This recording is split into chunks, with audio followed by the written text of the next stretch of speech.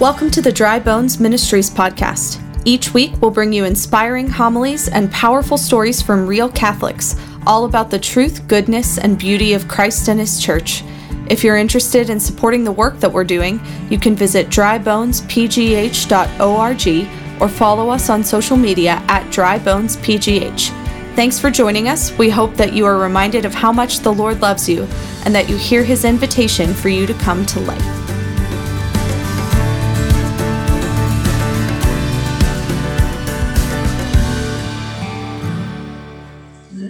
Beautiful. Obviously it's Advent, so we're hearing so much from the book of the prophet Isaiah. One of my favorite scriptures: "They that hope in the Lord will renew their strength. They will soar as with eagle's wings, run and not grow weary, walk and not go faint." It's not they that hope in the world, right? We can finish the line. They that hope in the world will be disappointed. They that hope in political leaders will be disillusioned. They that hope in their own strength will be discouraged. They that hope even in religious leaders will be scandalized, right? It's very important. They that hope in the Lord, right? That's where our hope is to be found. That's what I was trying to say during the entire election, when everybody, was emailing 35 emails a day and leaving me voice messages about, you should have everybody vote for Trump. You should have everybody vote for Biden. You should have everybody. I said, I'd like to point people to something higher. They that hope in the Lord will renew their strength. Extraordinary discouragement and disillusionment that's going on today, right?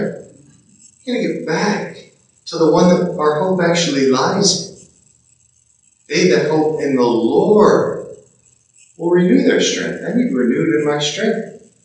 I need to run and not grow weary, walk and not grow faint. My hope is in you, O Lord. So, just a simple reminder in that first reading, and then the gospel.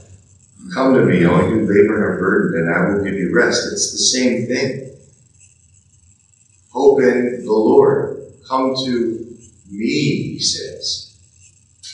So easy for me, right? This was on the back of my ordination card was the scripture verse, because in my life, sure in your lives, I ran everywhere else to find rest. Ran to popularity, I ran to whatever fame I got from football, which was very little.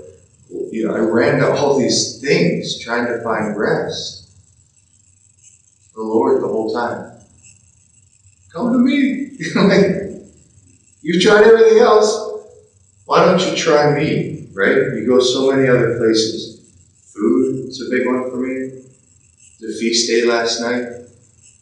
So I ate a pint of ice cream in honor of Our Lady.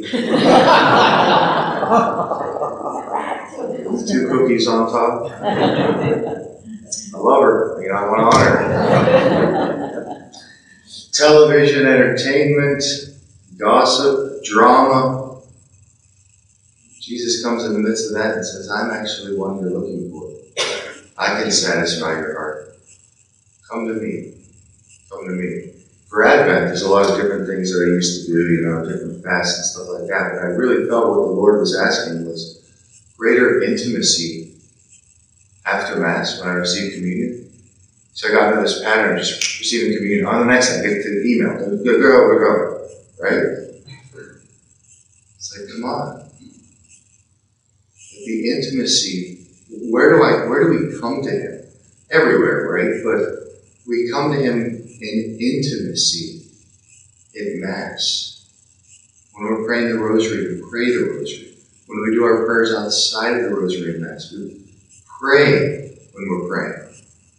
The intimacy is what gives rest to us. And the intimacy is found here primarily. You can't get greater intimacy than being inside of one another, right?